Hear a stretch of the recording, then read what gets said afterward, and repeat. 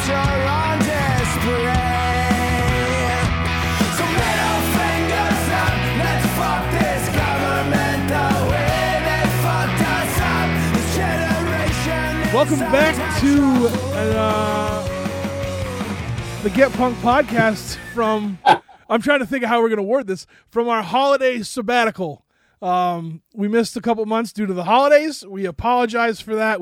I should have put something up explaining that we were going to be gone. But, no, that's all right. Yeah. They'll take it when we give it to them. How was the end of your year wrapping up? All right? You good? Yeah. I got no complaints. Good. Unless you want to hear them. Unless you got a few hours to spare. I mean, we could always spill the tea on this podcast. I think people would get into that. We might get more listeners that way too. You know, we spill the tea. It's just us bitching for half an hour. Yeah. So we're back, like I said, for the January episode. We're gonna have the news coming up in a little bit. Before we do that, I want to just kind of take a moment and let's reflect on this past year's record club. Okay. If you all haven't heard, getpunk.com has a pretty good record club where Mark here finds the hidden gems of the world and sends them out to us, and it's fantastic. You can the idea is that it's not just a stock dump. Like a lot of places try to get you to sign up for something like this, and then they just send you what they can't get rid of. Yeah. And that's not what we do. What we do, everybody gets the same thing. So it's actually like selections of the month. And it's pretty cool. I mean, people seem to like it. So I guess, realistically, some months are probably better than others, depending on people's tastes. But we try to also mix in a lot of variety. Yeah, so I was going to say, it's not just like, you're not just going to get, a bunch of bands that sound the same over and over and over. You're going to get a variety of almost genre bending kind of, It's all like punk adjacent, Yeah. That's really the idea. And usually it's new music, but every once in a while, at least once a year, we do a reissue.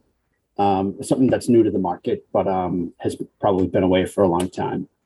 Or something that's about to go out of print, and I can get like the last of them.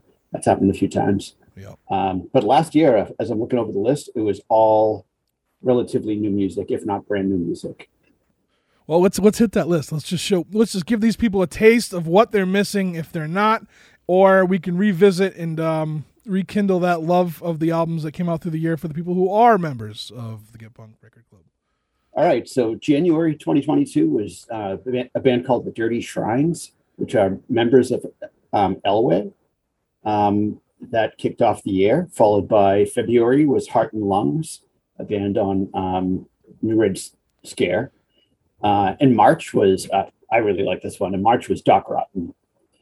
We had them on here a couple of months ago, I guess now. Yeah, a couple months ago. I mean, that album's just an explosion of energy. Yeah, that album's fantastic. Definitely one of the standouts for me that came out this year from the Record Club. Then April, we got Michael Caine and the Morning Afters. Another one. Which, that one came out on State Line, so the incoming new releases from State Line do go out to the Record Club. So people kind of know to expect that.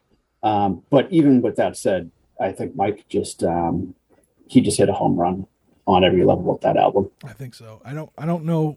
I haven't heard anybody who listened to it not like it. You know what I mean? Like, yeah, and people still buy it now. Like I've noticed a spike again when people are buying the new Lenny Lashley album. Some people are adding in mics that hadn't heard it yet or hadn't got it yet. Nice. So in May we got Capital Radio, who are from Salem, Massachusetts, my hometown here. In June we got Jesse Ahern, who was on one of the previous episodes of this podcast. He's absolutely excellent. Yeah, another fantastic album. That's like again punk adjacent, right? It's not. Yeah, it's. I mean, yeah, Jesse's playing on an acoustic. He's, but it's all about the attitude. He's. I don't know how he can go out on stage by himself like that unless he's got like balls bigger than Sid Vicious. Yeah, and he's not even like, we're not talking about like, he's not just going to like smaller venues. Like he's opening for the Dropkick Murphys, who are a stadium, a freaking arena band at this point, Definitely in Europe, they're huge. Yeah. So he's going out there and playing to 20,000 people. Yeah, Crazy. by himself. He just walks out there by himself with that acoustic guitar and just and just belts out of tune, man. Demands the crowd. Like it's crazy. Yeah. I mean, anybody who can do that gets my respect. But July, I think, is the one that you really were into, all deep ends. Yeah, this one is, I mean, I've talked about it on this podcast, on my other podcast, nonstop. It's the product of what a mad scientist movie would be. Like, you know, it's just like, there's just sounds coming at you from all different kinds of sounds coming at you, and just somehow making it all seem discombobulated, but together all at once, you know? So everybody got to check them out. I mean, so it's spelled one word, all deep ends, but I think it's probably said like all depends. You know, it's kind of like there's a little bit of wordplay going on with their name. Yeah. But if you're going to look it up online, it's one word, but it's all deep ends. And the album's called Throwing a Pit to Nothing, that's awesome. Yeah, that is a cool title. Yeah. So we got a good back-to-back one, because the next month was in August was New Junk City, who everybody seems to love. I mean, I saw them on so many top 10 lists at the end of the year. Really? Yeah. Well, they also had a new album that came out on Anti-Flag's label. Oh, okay. But we got the previous one. The new one wasn't out at the time that this came out. So this sort of came out, got issued to all the members of the record club as sort of like a promo for their upcoming album. But the one that we got in August is just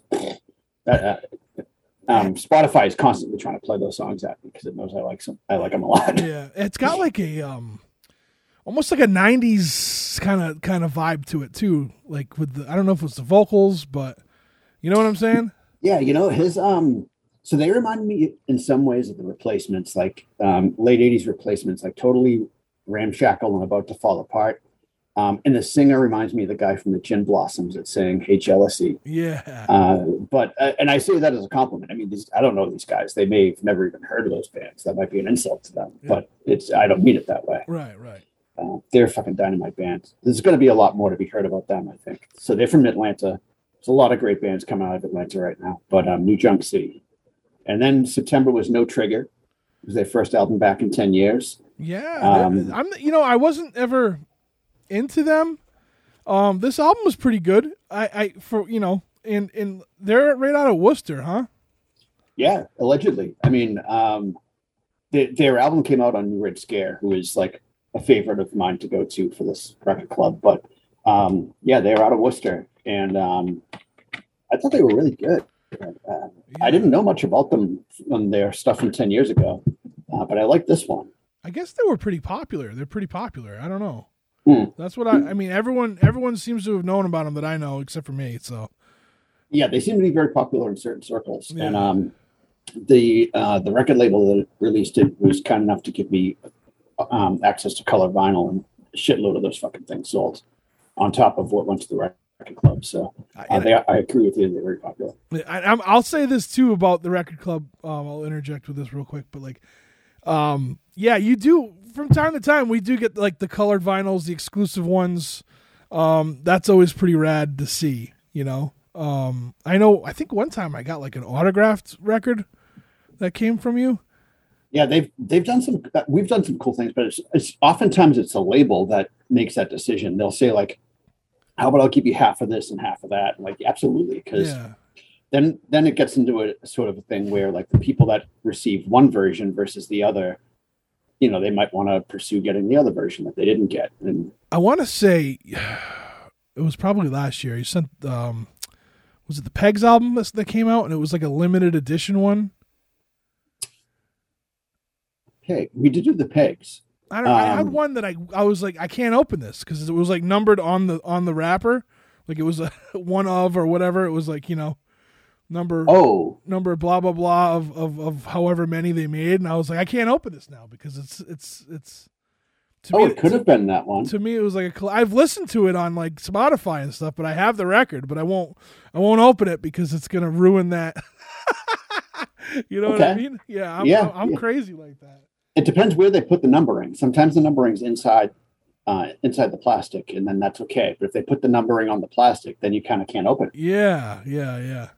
So, but that was from But yeah, you get you know, the record club. We get some stuff like that, and that I enjoy that stuff.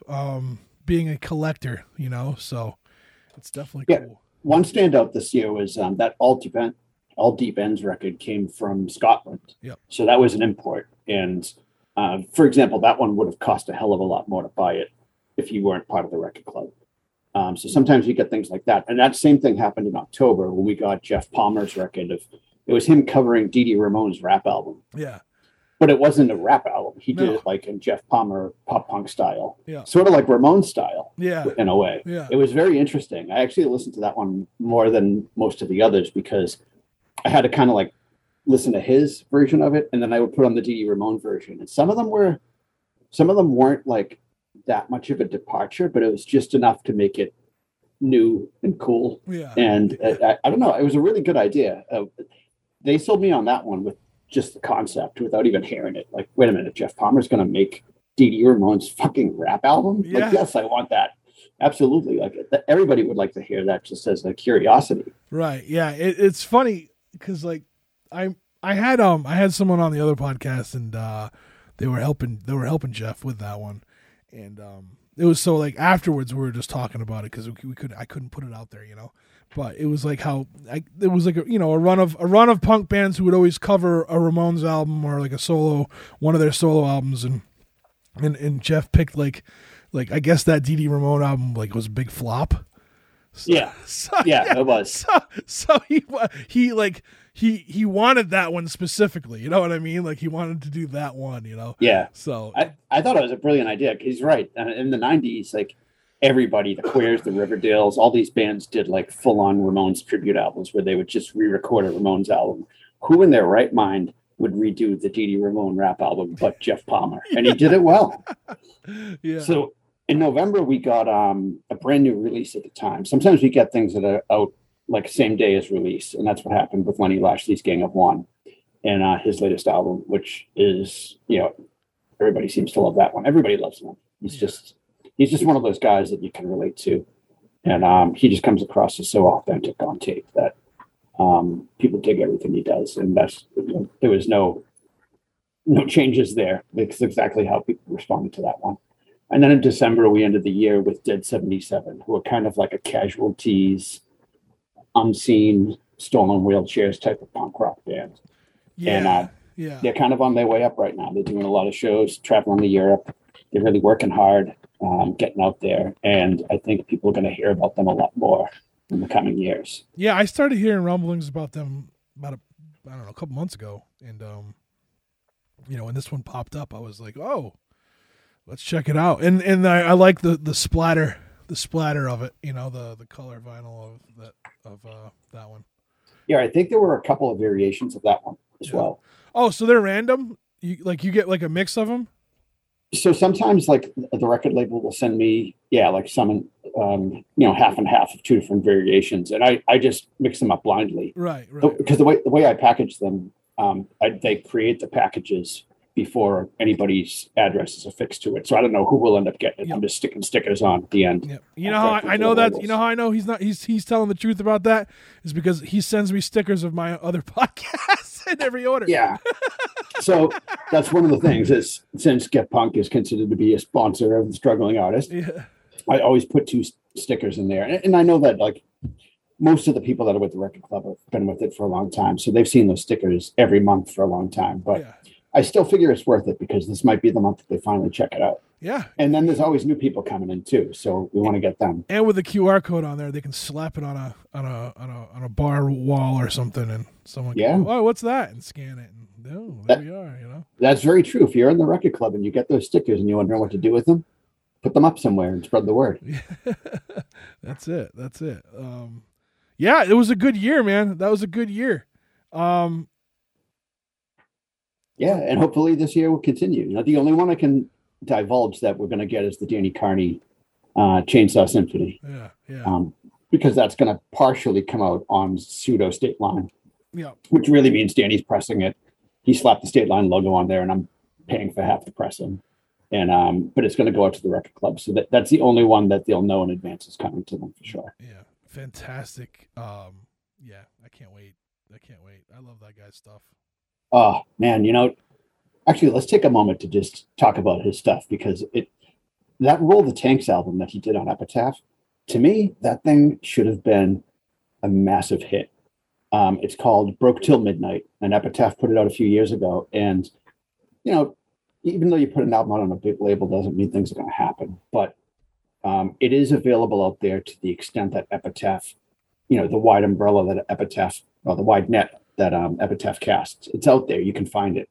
It's Roll the Tanks, Broke Till Midnight. And then Danny has just started doing a ton of solo stuff. I mean, he seems like a bottomless pit of songs. Yeah. And they're all good.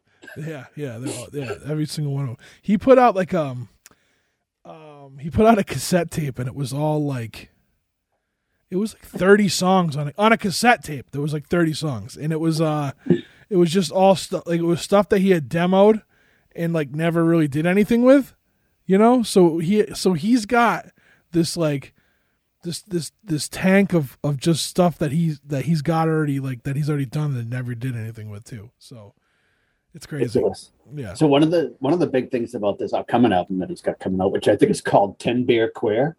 Yeah. I suggested maybe he changed the name of that, but I'm not like one of those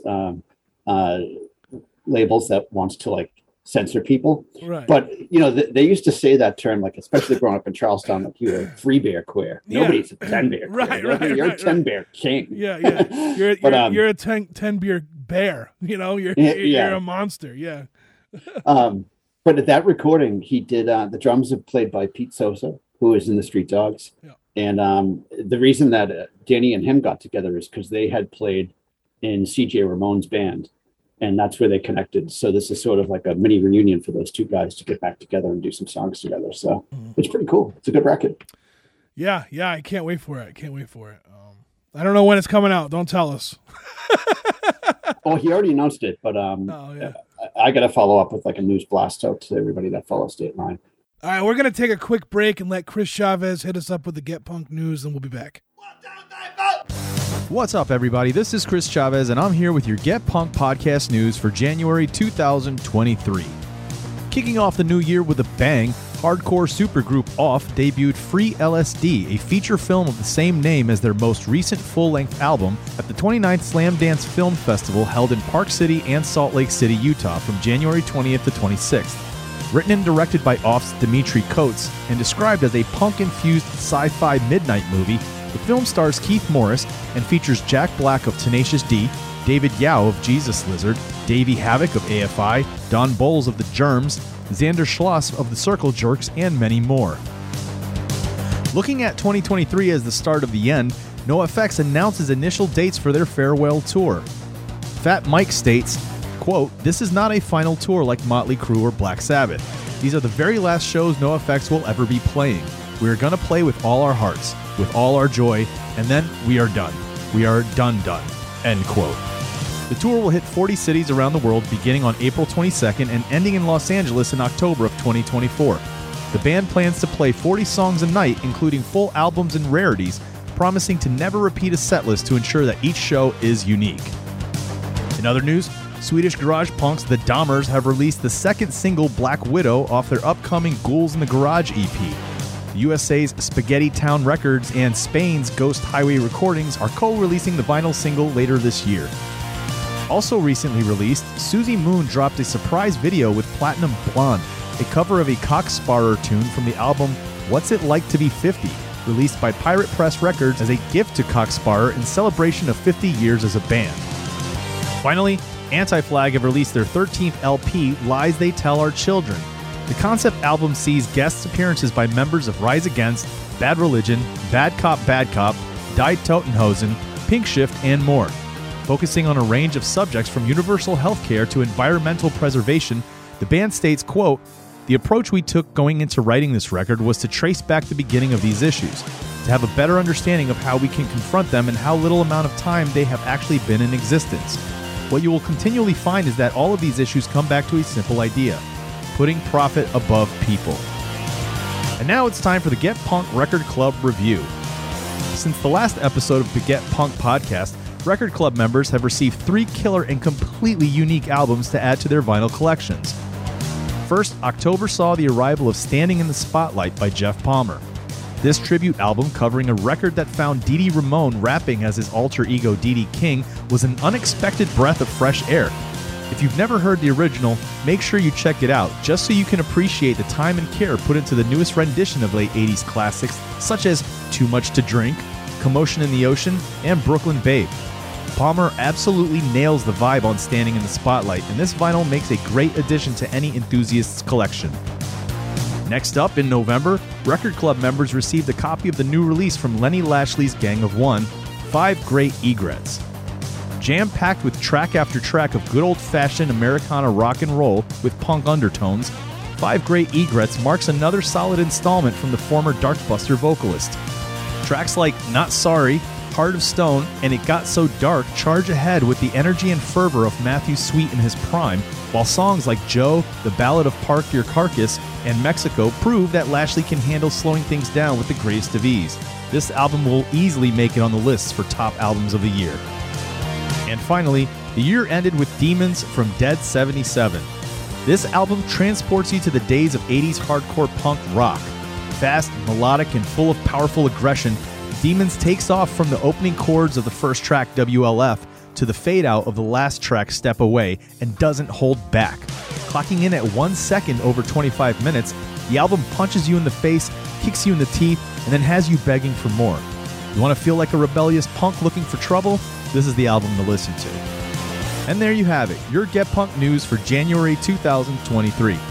Make sure to head over to getpunk.com to renew your Record Club membership or to sign up if you haven't done so yet. And until next time, this has been Chris Chavez for their Get Punk podcast. See you on the flip side.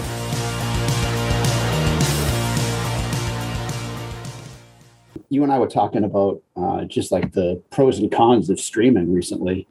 And I don't know, where are you at with that? You're against it? You for it? You obviously use Spotify. Yeah, so I don't know. Like I primarily use Bandcamp for like a lot of things, right? I use Bandcamp. If I like an album, I'm going to go buy it on Bandcamp right away.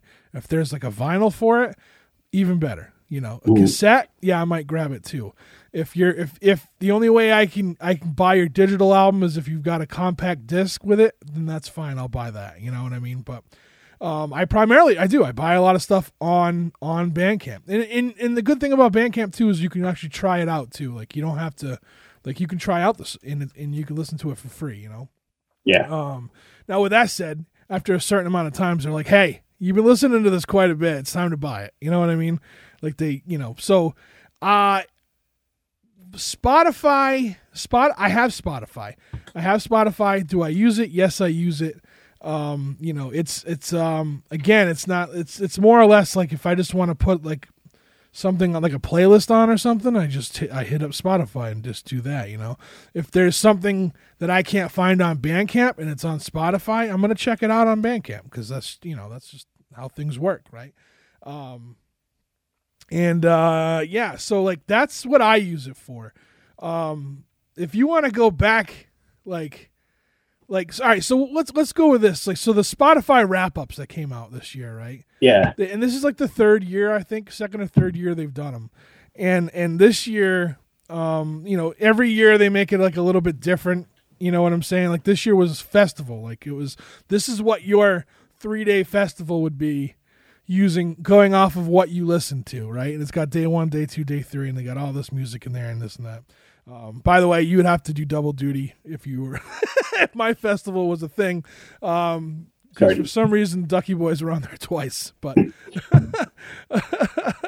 and then they suddenly cancel. Yeah. And then so you know, so everyone like got this thing, and it was a cool little thing, you know. Like again, they make it every year. They're gonna have to do something a little bit different to make it worth people like looking at, right? And this year was festivals, and everyone posted their festivals on their social medias and stuff. And I did one just to see what it was, and I wasn't gonna post it, and then I was like, fuck it, I'll post it because like mine so they put 2 bands on mine that I didn't even know. I don't know who they are. So I don't know how that got there, but mine was just all like bands like I've talked to, you know what I mean? Like bands that I support and yes. In every single band I have I own their stuff in digital or physical media already. So for me, I'm like, yeah, whatever. It's the same thing. Like it's whatever I listen to, right? Because I am who I am. I don't claim to do one thing and then do another, So, but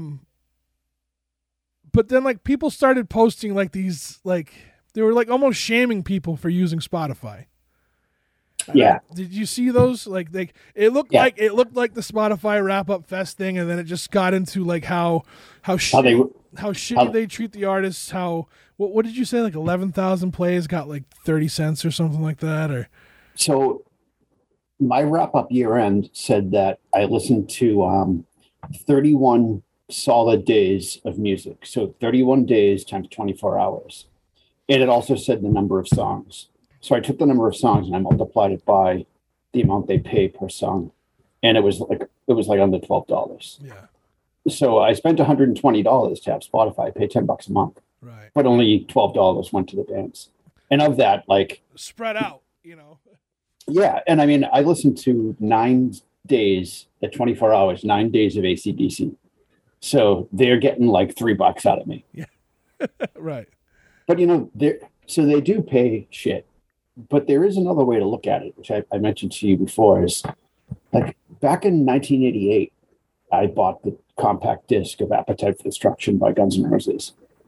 Now, what was it, $12? They've only got $12 out of me ever for that.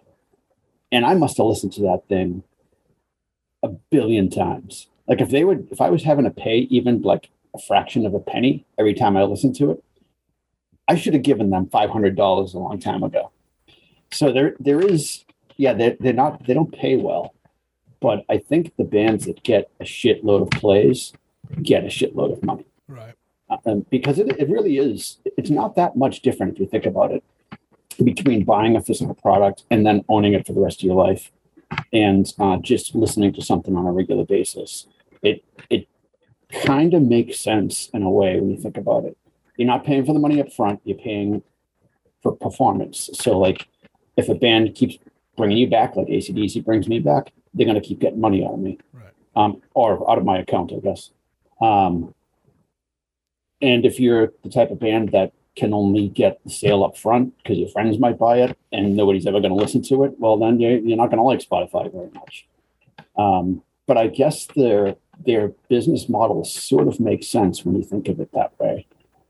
Because if you paid for a CD and you had it for the rest of your life, how much would you really be paying the band per listen? Right. And it's probably the same as what Spotify pays. Yeah. Yeah. If you break it down like that. Yeah. And like there's more to it too. Like just from like, I don't know, we're in this like weird space nowadays where like, is Spotify great like for what they do? No, they're assholes, like, right? I mean, of course we all want the artists to be filthy fucking rich, right? That's not where we are anymore though with music. Like it's just not there. It's not there anymore unless you're a Taylor Swift, you know what I mean? Or, yeah. So like it's like shaming the common folk for stuff that like the powers that be are doing. Like maybe someone can only afford their Spotify subscription. Maybe they can't afford to go and buy albums and go to shows. You know what I mean? I know when like Napster came out, I was broke. I couldn't go out. It was very rare that I bought an album at first. I stole the shit out of music. I'm not gonna lie. Yeah, but you've more than made up for it in the past few years. I stole your albums. You know what I mean? Back then, like I didn't have the money to, but when I had the money, of course I bought them. You know what I mean? I bought them 10 times over. Like, cause you did. CDs, you know? Yeah. and well, I mean, even with CDs, like I bought your CDs before. You know, so like it's to me, it's always been about. Like, let me hear it, and then if I have to go, because again, remember when CDs were $20? Like, that was a lot of money back then, especially for someone who was fucking broke, 19 and broke. You know what I mean? So, and then you had to risk it by buying the thing before you even heard any of the songs, right. Except maybe the single. Yeah. And it could suck. Do you know how many fucking CDs I bought that absolutely sucked because they had like one song on the radio that was good? Yeah. So many. 90% of the 90s. Yeah. Because that's how they would hook you. They'd hook you with these songs on the radio. You go buy the album. The only time I've ever seen that work in the opposite was the band The Nixons had that song on the radio called Sister, and it was like this like 90s like soft fucking sad bastard kind of song. And I went and bought the album, and it was hard as fuck. And I was like, this is awesome. That was the only time it's ever worked in the opposite for me. But no, it's just one of the, like, again, and I was broke, man. I was poor. So did I use Napster? Yes. Did I use like the torrent sites? Yes.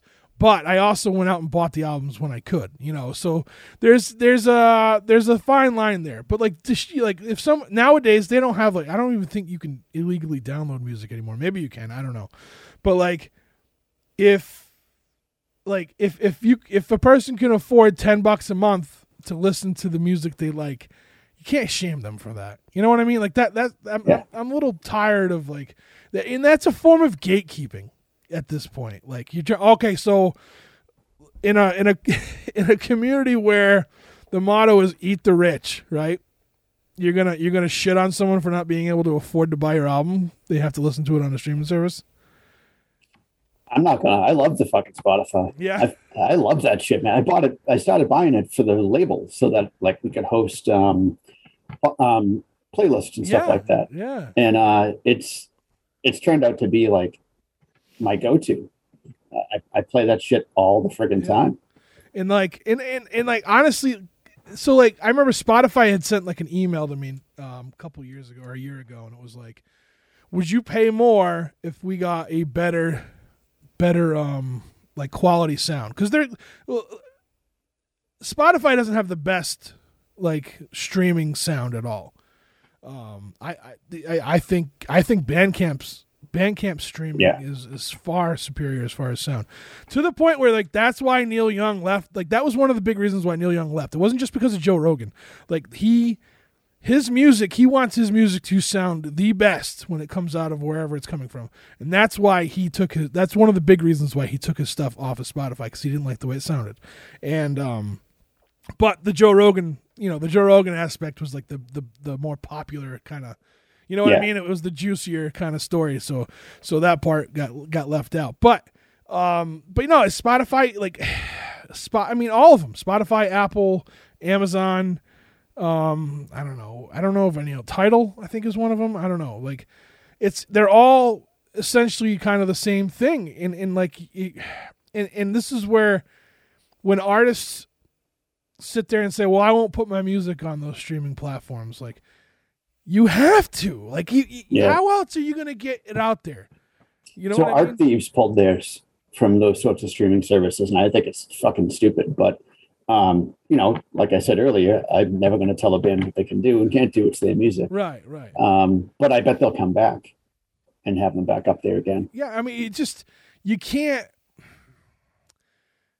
as an independent artist, I just, unless you're Neil Young, you know what I mean? You have money like that, like, or that kind of clout, you're not going to get your music out there any other way. I really just don't see how you can do it. I really don't see how you can do it. I'm also very confident that not everybody's getting paid the same rate. There's absolutely no way that Joe Schmo local band like me is getting the same pay rate as Metallica or U2 or something like. I'm sure they're getting a hell of a lot more. They're definitely getting more. Yeah, somebody like AC/DC, they didn't even release their stuff to streaming or even digital services until a few years ago.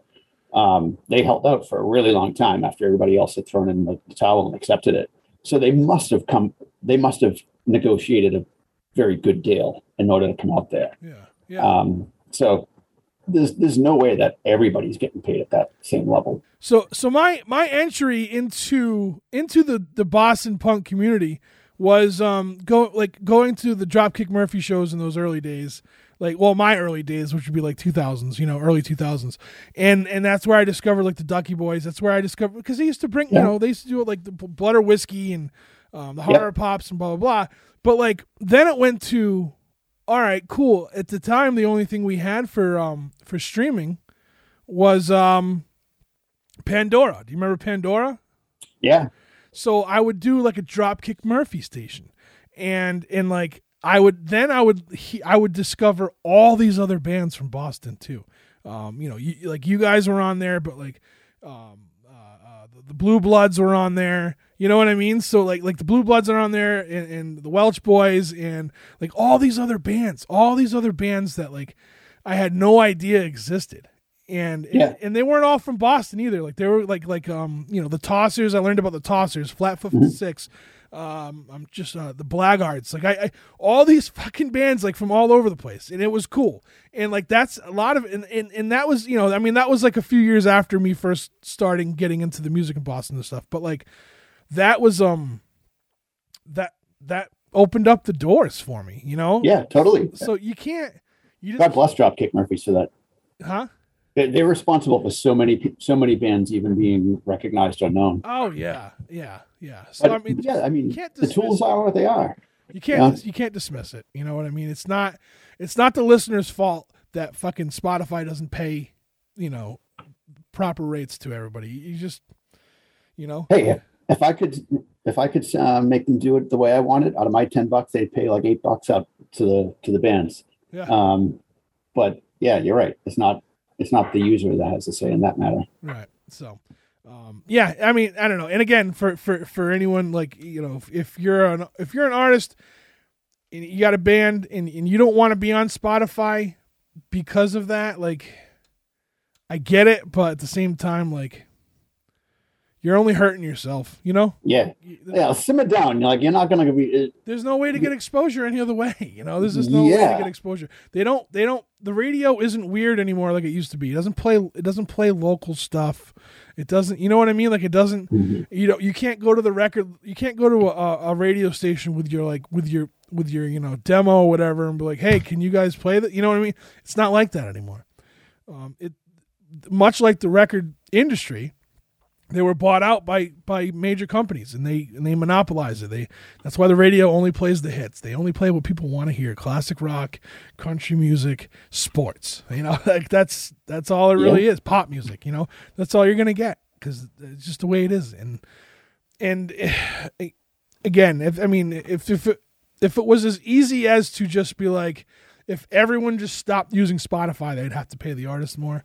It would happen, but no one's ever going to stop listening to it. No one's ever going to stop using it. And they might not be like, no, or if you don't want to listen to it anymore, fine, we'll cash out now, Yeah. What happens when there's no option like that?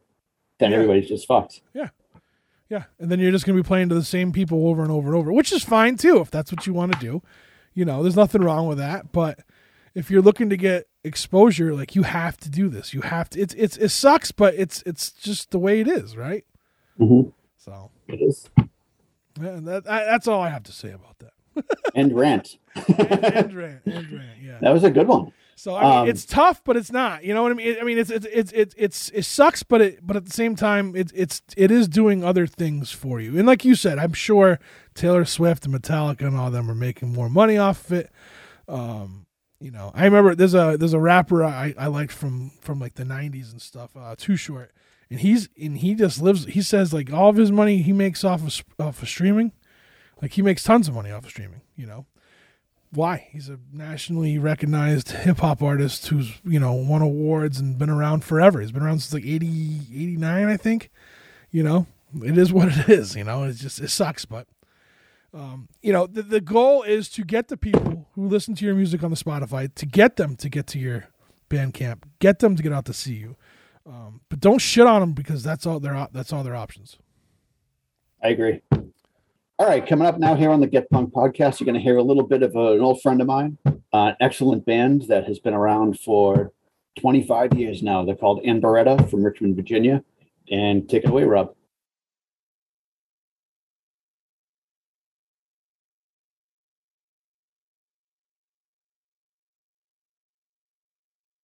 Yeah, so the band started in 1996. Russ, the drummer, and myself were in a band before that called Inquisition. It had members of Strike Anywhere. So a lot of people, I'm sure, have heard of Strike Anywhere. So Thomas, the singer, was in the band. Mark Avery was in the band. Also, he played guitar. He later formed a band called River City High that I think a lot of people have heard of. Also, he's now in the film industry, so he's not really playing music anymore. But so fall of 1996, Inquisition comes home from a kind of long tour. We've been touring like crazy for a handful of years, not really taking breaks. I think we were tired of each other, and I think just some of us were wanting to try new things. So the band kind of broke up without really any sort of announcement. We played a show here in town in Richmond. And at the end of the show, we were just like, okay, I think that was it. You know, it was an awesome show. I think if you're in a band and you're going to end a show, it was us. AFI opened up for us actually, and a band called the P-Tanks out of Maryland. So it was like an amazing show. And we just kind of ended on a high note. By October of 96, Ann Beretta was formed and we were playing shows. Ann Beretta literally started touring within like 3 months of the band forming. People ask us all the time, how'd you come up with the name of the band? And there's really no rhyme or reason to it. We were active in the scene. You know, we knew all the club owners and all the promoters in town from bands that we were in before. Some of the other members, the founding members of Ann Beretta, were also in other bands. And we were just sitting at one of our clubs, a club called Twisters here in town. And the promoter and the bartender, you know, he came up to us and he was like, all right, guys, I hear you have a new band. I've got Weston coming to town in 3 weeks. I want you on the show. What are you called? And we were like, we just started. We don't have a name yet. So he's like, okay, cool. If you want the show, you're not leaving here until you have a name. And he just started feeding us beer. And we're looking around, you know, the wall. There's flyers all over the wall. There was a band in the 90s. I don't know if anyone remembers this band. I don't really remember any of their songs necessarily, but I remember the name. It was Picasso Trigger was the name of this band in the 90s. And they had a flyer up, and we kind of, that was right in front of us, right across the bar from us. And I was like, you know, that's like a really cool, there's something about that that's cool. It's like, there's this artist Picasso, there's this like trigger, like could be a gun, could be something.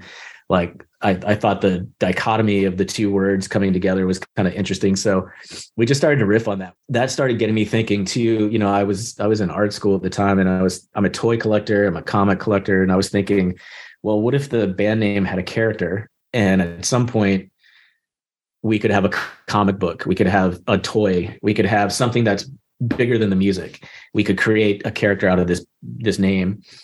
And, I think after a bunch of failed attempts and things that just weren't sticking, suddenly, I don't know where Ann came from. I don't know where Beretta came from, but the two things just kind of came out of one or several of our mouths at the same time. And it just immediately stuck.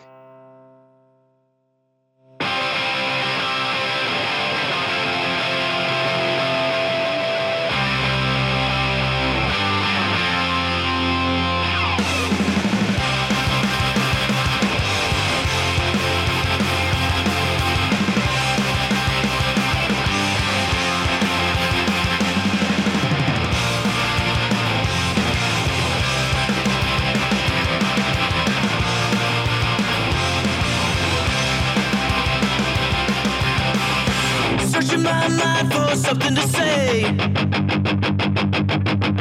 The sun's coming up from a 3-state drive. 14,000 miles and nothing less but sympathy. I know we'll make it, I know we'll survive. Some might say we'll amount to nothing. Well, hey man, let me tell you something. We're still fighting for something. I really believe, well I know that I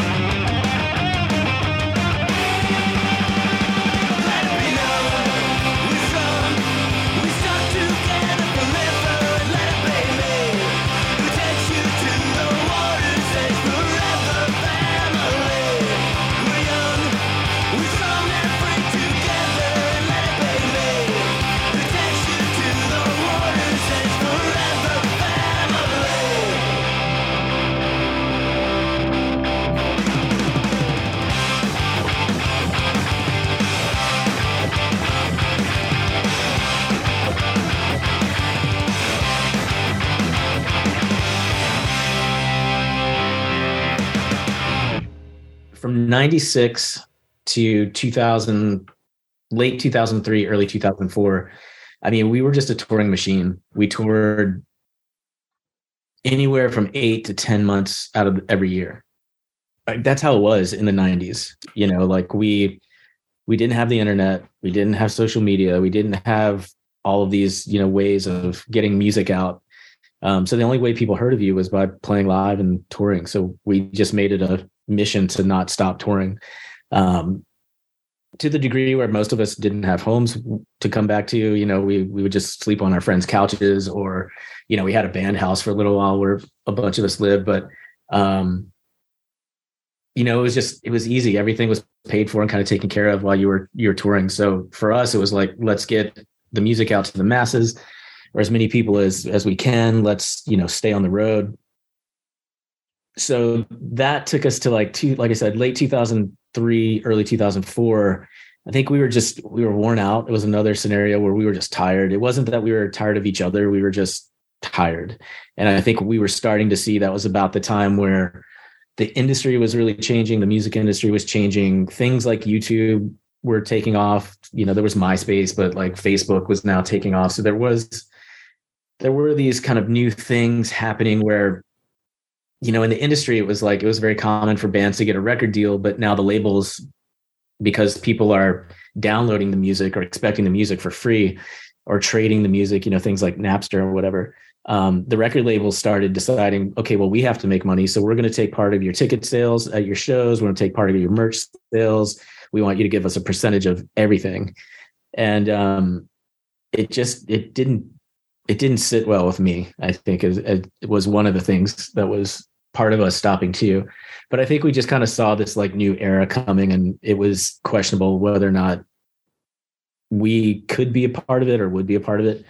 That was a really interesting time and a real difficult time. I think I've talked to a bunch of people about this recently, other people who kind of experienced the same thing. But, you know, we were moving at such a pace constantly that when you stopped, I don't think any of us knew what to do.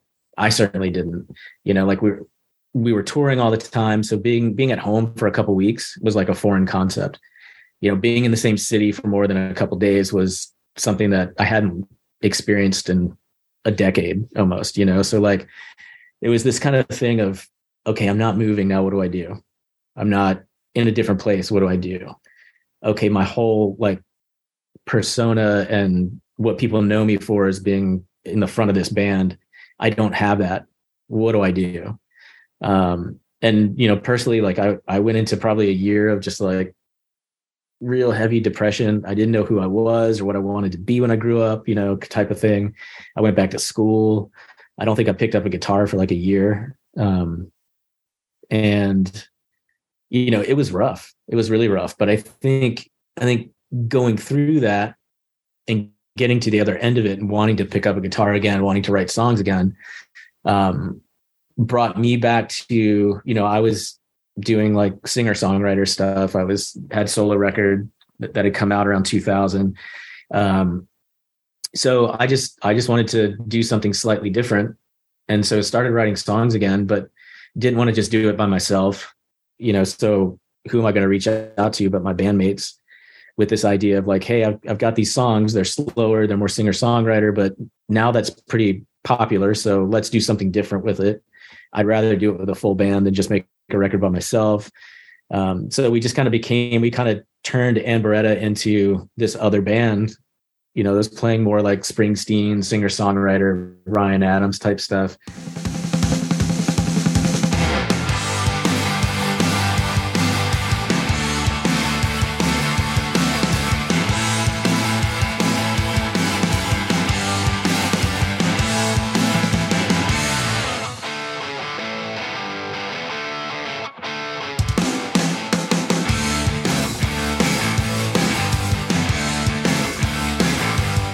There's a shot ringing out, but they won't know we're coming.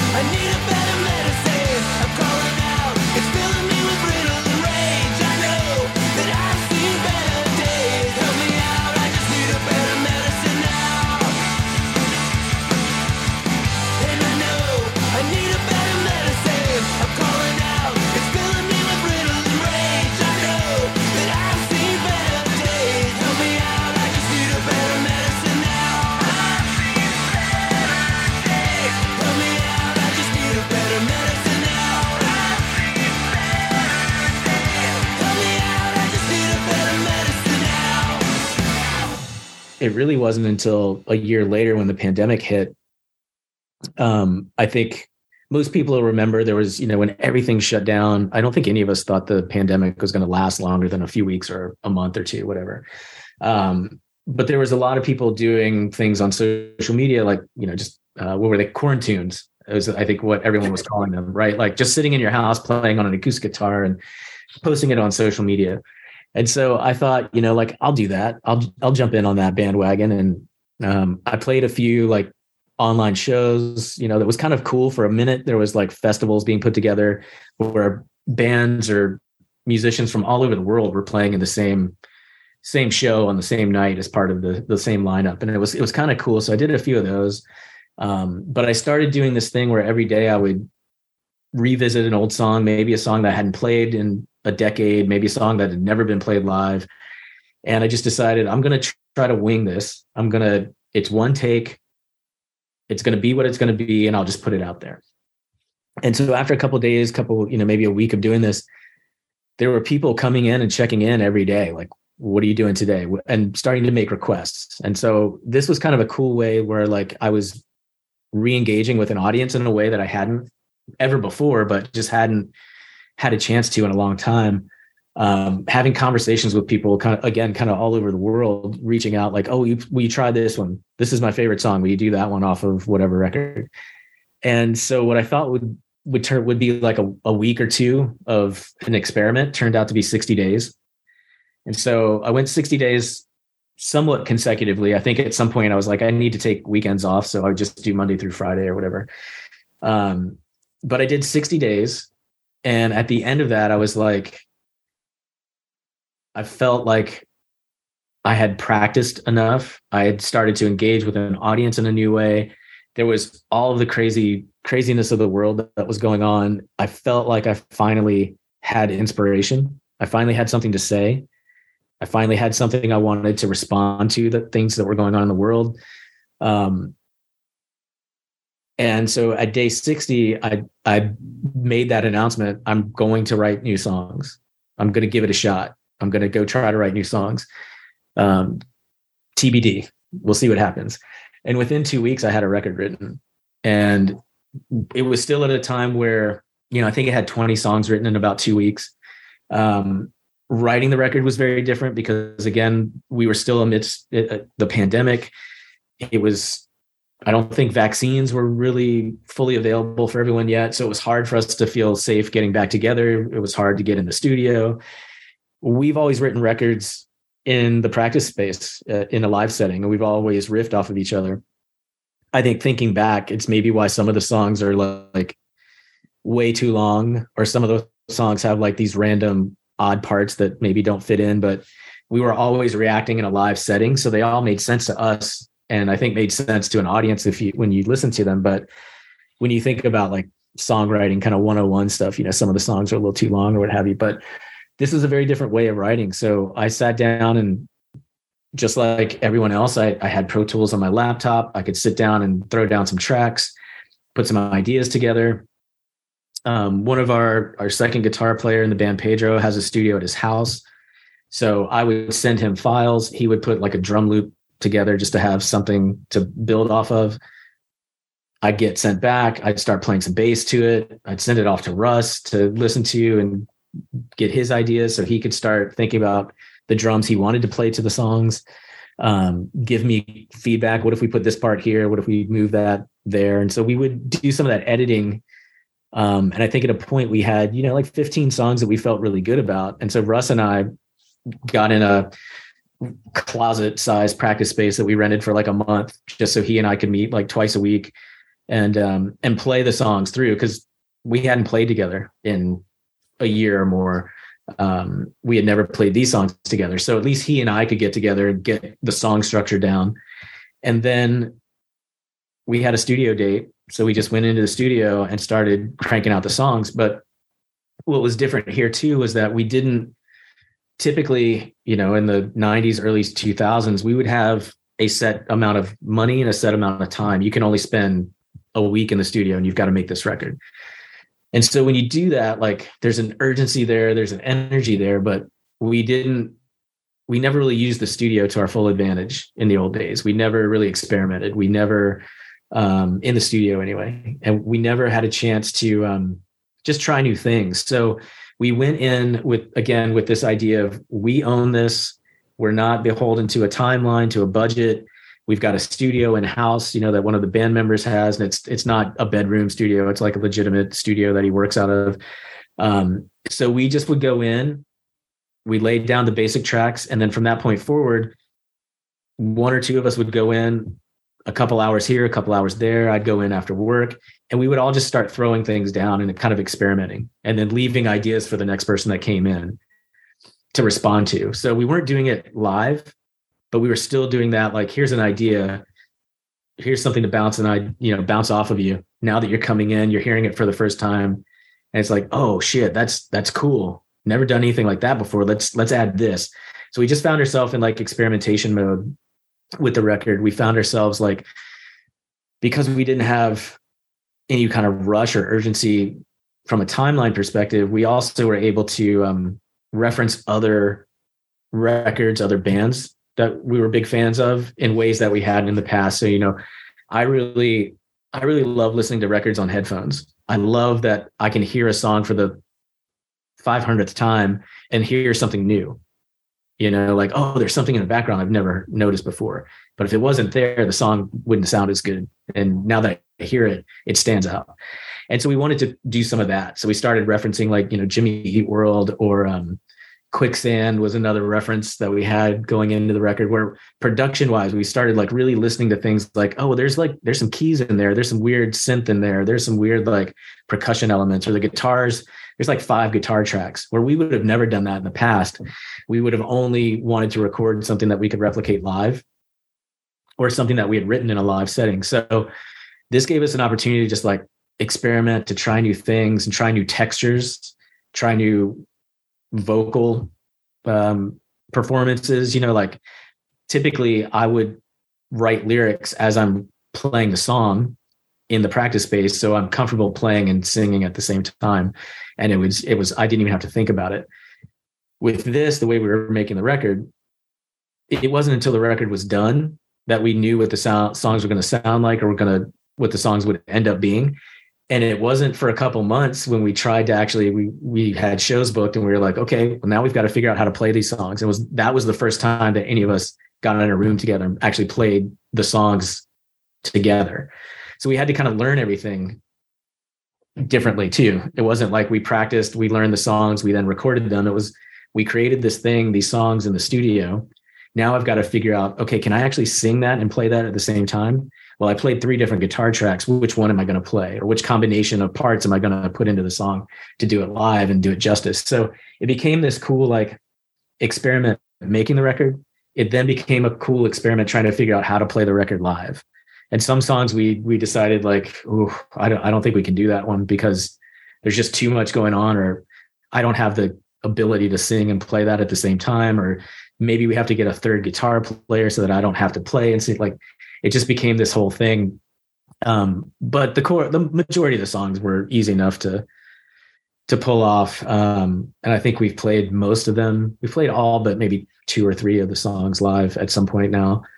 But yeah, it was super fun. So we gave ourselves time. We gave ourselves the opportunity to experiment, to explore things we hadn't done in the past. And I think the result of that is, I know every band says this about their newest record being the best one, but I think this one, looking back, like, if this record hadn't been made, I would have felt like the band hadn't done something it should have, and now I feel like, okay, we've made that record that, had this record been made 20 years ago, I think we would have a completely different story. But I'm super proud of the record we made. I'm super excited by the reaction, the response to the record that we made. It definitely sounds to me, and I think to people that I've talked to, there's an evolution there. American heart, reckless and wild, beats like a cold black cord chain through you and me. And there's a promise of hope. It says, don't you be scared, son. Life here is a good one, for you're born to be free. Can you feel it slipping away?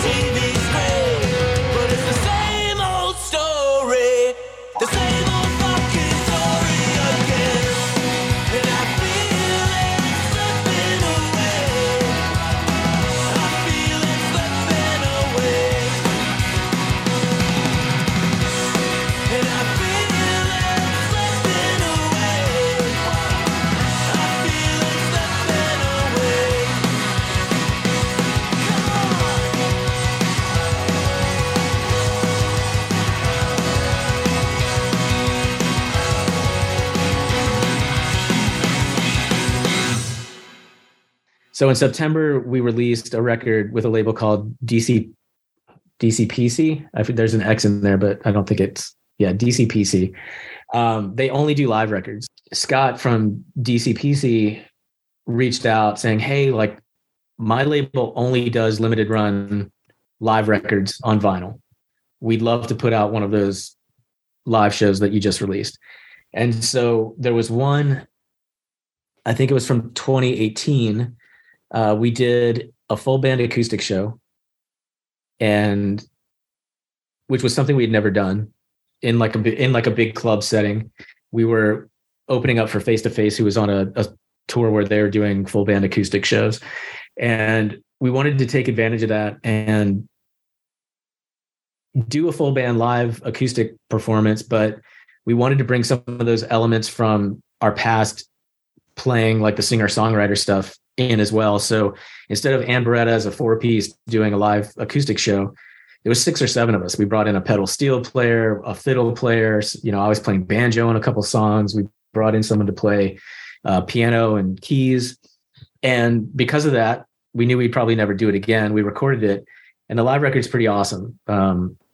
Something we were really proud of, and after the fact. So that was the one we chose. So that record is called Like a Riot. It's a live record, full band acoustic, but it's kind of reimagining all of our songs and putting more of a alt country type of twist on them. So we do have a new EP coming out on December 2nd. It's going to be a Bandcamp exclusive EP, at least for the first 30 days through the end of the year. It's a record called In Recovery, and it's a split record with a split EP with our friends, a Nashville band called the Blacklist Royals. 100% of the sales are going to be donated to a nonprofit organization called Learn to Cope. And what they do, and they've actually been helping me out quite a lot, what they do is they provide services and resources for friends and family members who are dealing with a loved one's addiction. So there's tons of organizations, offering support for addicts, for people who need to go to recovery. But I think what often gets overlooked is those people also leave a large number of people in their wake, like people that, if anyone out there who's, experienced the addiction of a friend or a loved one knows what I'm talking about, but it's the pain and the trauma. Like I didn't even realize, having one of my best friends, who I knew had a problem with alcohol, who I knew was an addict, but who, for whatever reason, didn't want to change their lives or didn't want to go into recovery themselves. It wasn't until very recently that I started to realize, like, okay, well, there's a lot of trauma that I'm now dealing with as a result of that. Not only like the emotional kind of physical trauma of it, of just being a friend and trying to be supportive, but then also kind of thinking back over the years of like, okay, there's an extreme amount of guilt that I feel because I was around this person or drinking alongside of them. And, so am I now part of the problem? Am I now enabling their addiction? And the truth is no, it was not my fault and nothing that I did wrong to have that happen.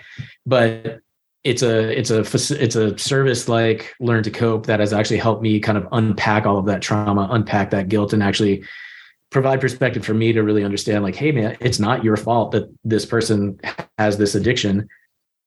It's not your doing. It's, what they have done has actually impacted your life in a way that you need to now kind of deal with on your own. So we wanted to put this record out. We wanted to give back in a way that maybe we've not done in the past. We've always been a band, who supported causes and donated a lot of our time and a lot of money, show money, record money, what have you, to different causes. This was something that we wanted to own fully. And so Learn to Cope was top of the list for us. And so that record comes out December 2nd on Bandcamp. As far as the future, we don't have any big plans. I'd love to, we're talking to a few bands now, old friends, about doing some support slots on some tours next year. So maybe we'll get to hit the road in a way that we haven't in a decade or more.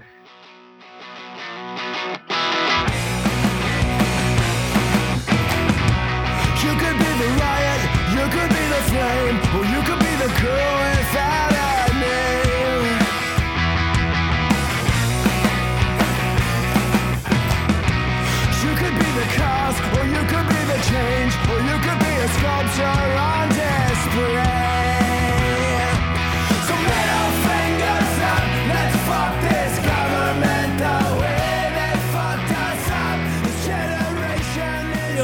Jeopardy, right? So typically they're kind of wordy and clever questions or that I have to read to you, but I didn't get so clever last night while making this. So do they have to phrase it in a question, or can we let that go because I kind of screwed up with my wording? I think it's going to be a question, right? I mean, what are we going to do if they don't? I mean, every answer is formed in a question. So then fuck it then. All right. It's really just the board, you know. It's like it looks like a pretty little Jeopardy thing, and somebody's going to be doing impressions of Sean Connery in the background or something, you know. So the returning champion, we got Michael Caine from the Morning Afters. Mike, why don't you tell us a little bit about yourself? I recently acquired an Oculus VR headset, right? And I got a subscription to the baseball simulator game. And I hit 9 home runs off a little leaguer named Carson today. So I'm feeling pretty good about myself. 9 home runs. And he's 9 years old? He's 11. Okay, good. He's a lefty, though, but I took him deep 9 times out of 60 pitches. So. Wait, what? So does that, like, you can play online with that thing? No, you wear the headset and you have a bat that the controller like Velcros onto the bat and you swing it like you're playing baseball. So you're playing against a simulated 9-year-old, or is there a 9-year-old pitching at you from? No, it's a simulated 9-year-old. Oh man, that seems worse. You might want to.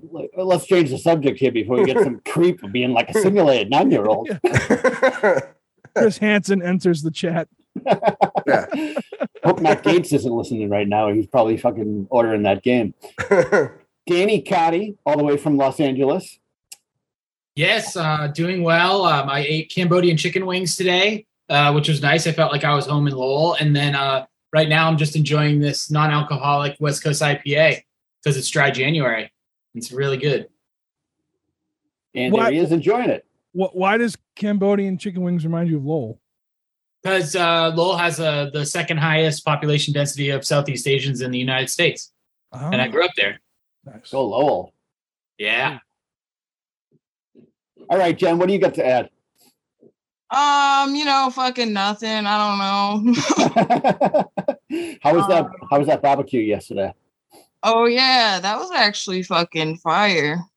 It was good. I actually used to work for the chef that was running it, so I knew everybody there, and they hooked it the fuck up. I didn't pay for shit, and it's quality food for free, so can't complain.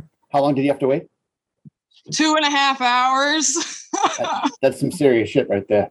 Yeah, man. High demand fucking barbecue right there. It must have been good though, right?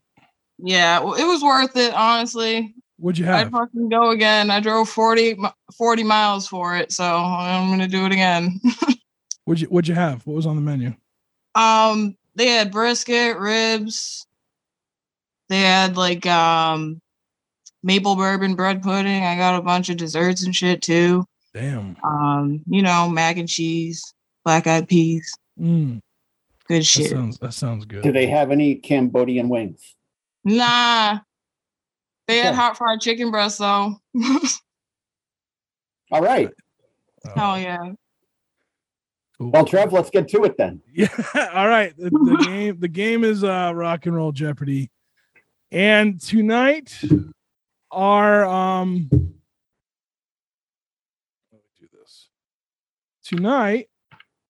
our categories are.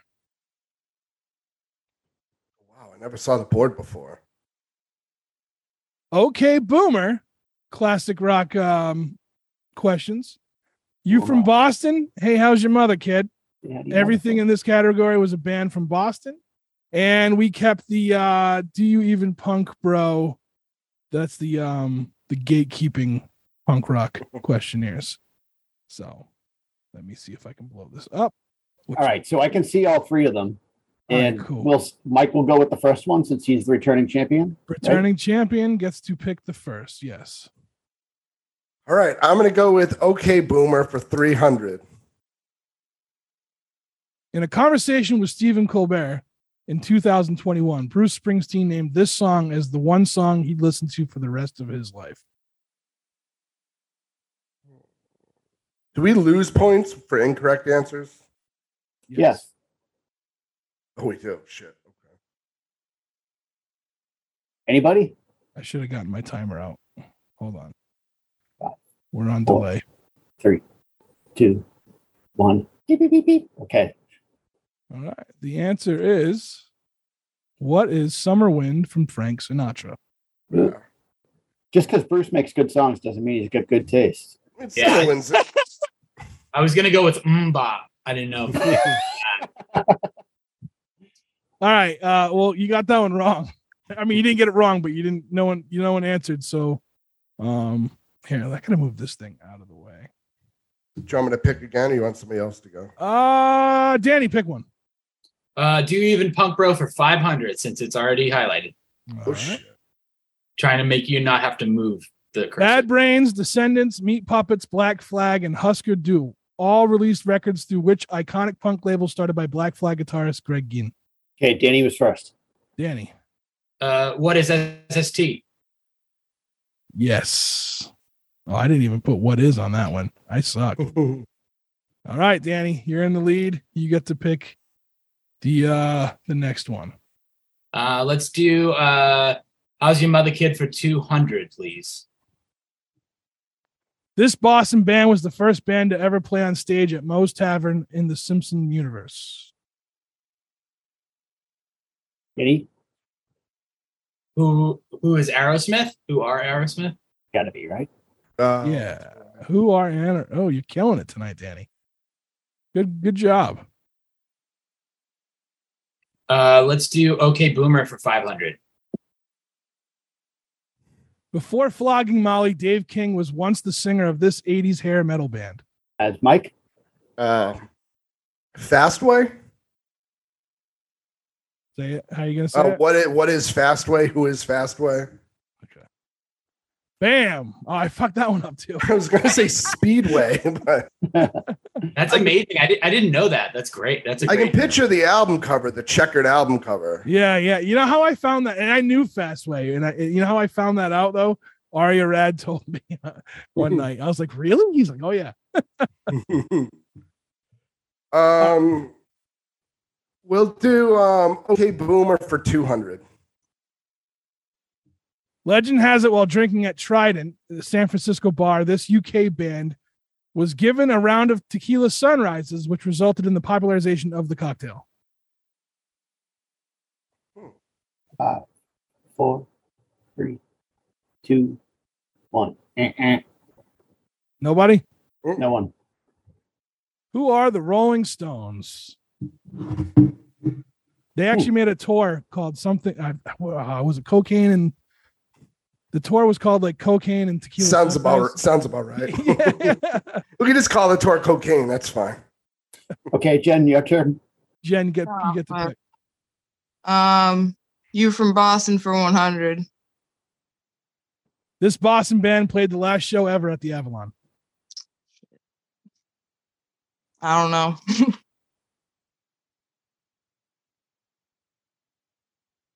It's got to be Shamrocks, right?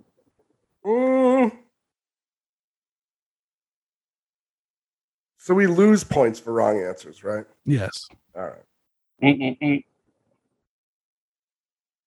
Who are the Dropkick Murphys? And that was the easiest question on the board. So Right.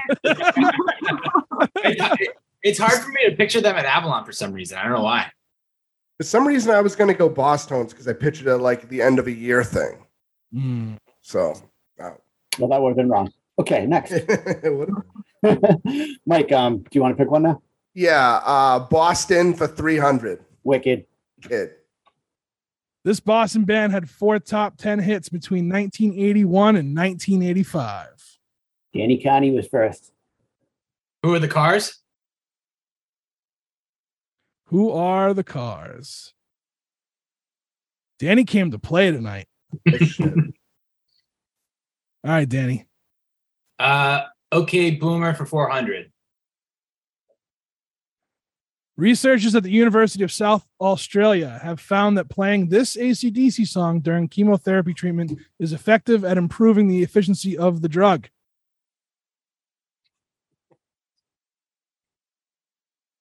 4, 3, 2. Anybody? Incorrect answers only. Incorrect answers, Mistress for Christmas. What is Thunderstruck? Wow, that's actually really interesting. It was a pretty interesting article that I was reading. Huh. It was the way, I don't know. Yeah, I don't want to try to quote it again, but it was definitely if you could find that in that article, it's pretty cool. All right, Jen, you pick one. Okay, Boomer for 100. This old man pulled his music from Spotify for not only political morality, but due to the low quality sound that the streaming giant uses. Mike, got to stand up first. Who is Neil Young? Who is Neil Young? All right. Can I do? Did we really go through three Boston ones already? Mm-hmm. Wow. Let's do Boston for 400. Wicked. This Boston band appeared and performed in the 1995 film Clueless. That was Danny first. Who are the Money Money Bosstones? Who are the Mighty Mighty Bosstones, you might be wondering? Where are the Mighty Mighty Bosstones? Yes, that was it. All right, Danny. Do you even punk bro for 100? This punk rock frontman starred and stole the screen in the film The Chase. Mike?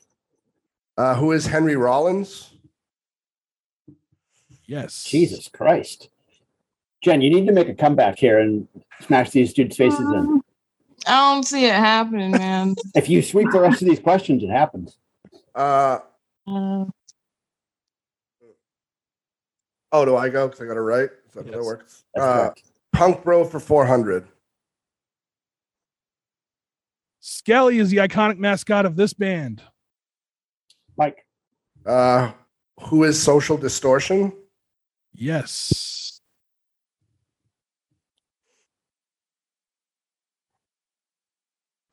All right. Mike? Punk Bro for 200. This American punk rock band were permanently banned from SNL after being booked by John Belushi. I think it was Danny first there. Who are Fear? Yes. I wrote was. Well, I'm such an asshole. Oh, actually, they still exist. Yeah, I know that. I was gonna be like, I kind of got it wrong, but actually, they technically exist. No, they definitely are still. I think I just saw something about them doing something pretty soon here. Well, they were fair that night as well. So anyway. They were what? They were fair then too. So wasn't necessarily wrong. True. Thank you. All right, Danny. Mother Kid for 500.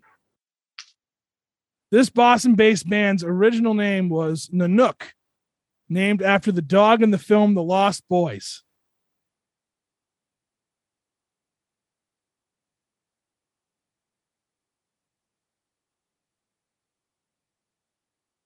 You guys are going to love this one. Who are the New Kids on the Block? I thought I was going to go with Extreme, so I'm glad I didn't. Extreme were called In the Pink. Were they?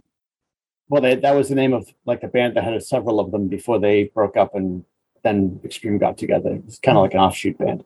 But glad nobody knew the answer to the New Kids on the Block. Well, I mean, the way the question was labeled, Boston-based band. I mean, now we're gonna get into this. Huh? Do we consider them a band, though? I mean, they're a boy band. They were the first boy band. All right. You never While heard, we're at it, you want to argue Al versus Mike? You never heard Jordan play Thunderstruck? It's pretty impressive. It's cured cancer. Yeah. All right. We got the last one. You guys ready? Yes. This California punk band's original name was Sweet Children. That was Mike. Who is Green Day? Who is Green Day? Whoa. So, Danny, I'm sorry. That's how it happens. It happened. I'm sorry. Last time, same thing. I started strong and Mike crept up on me. It's just how life's not fair. You know? Jen, I apologize. Jen. She played it conservatively because she didn't want to go into the negative. Well, Mike, next time we do a Jeopardy game, you're gonna have to come back. I guess. Yeah. Congratulations, Mr. Kane. Thanks. The fucking guy knows everything. He really does. Well, what was that last game we played? The number game? It was this, but it just was a lot longer. No, last month. No, we did like asshole or something like that. Yeah. We did asshole. Yeah, you're gonna bullshit.